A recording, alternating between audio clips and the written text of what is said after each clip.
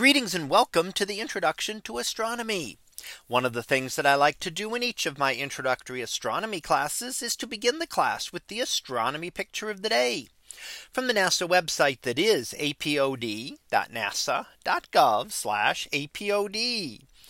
And today's picture for May 27th of 2023.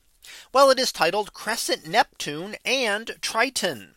So what do we see here? Well, here is an image of the outermost planet in the solar system, Neptune, as well as its large moon, Triton. Now, large moons, there's only a handful of them in the solar system, including our own moon and Neptune's Triton seen here. We also have Titan around Saturn and the four large Galilean satellites of Jupiter: Io, Europa, Ganymede and Callisto. And those are the 7 large moons that exist in our solar system.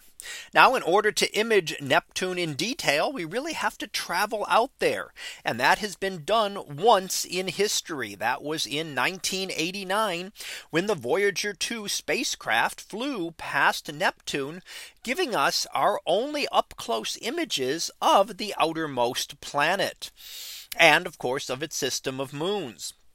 Now, Voyager 2 was launched at a convenient time, as the planets happened to be in such a position that it was able to visit 4 planets during the course of its mission. It visited Jupiter and then Saturn, and then on to Uranus and Neptune, and gives us still our only look at those 2 outermost planets in the solar system. Now, when we see it here, we see it in a crescent phase. How do we see something in a crescent?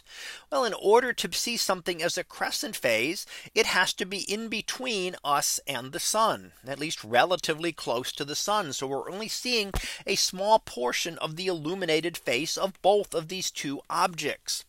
In order to do that, you need to get out beyond the object. So if you were on Mars, you could see Earth as a crescent phase.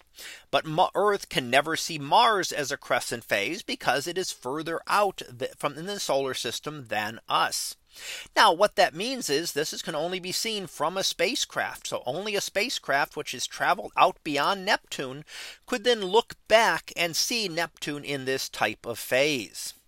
Now, what we see again with its moon is relatively large, similar in size to our own moon. And we really don't see a lot of detail of it in this image, although Voyager 2 also took a number of images of Triton, giving us our only detailed images of that large moon as well.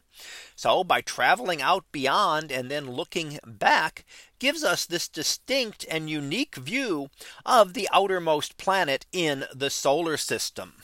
So that was our picture of the day for May 27th of 2023. It was titled Crescent, Neptune and Triton. We'll be back again tomorrow for the next picture, previewed to be an unexpected moon. So we'll see what that is about tomorrow. And until then, have a great day, everyone, and I will see you in class.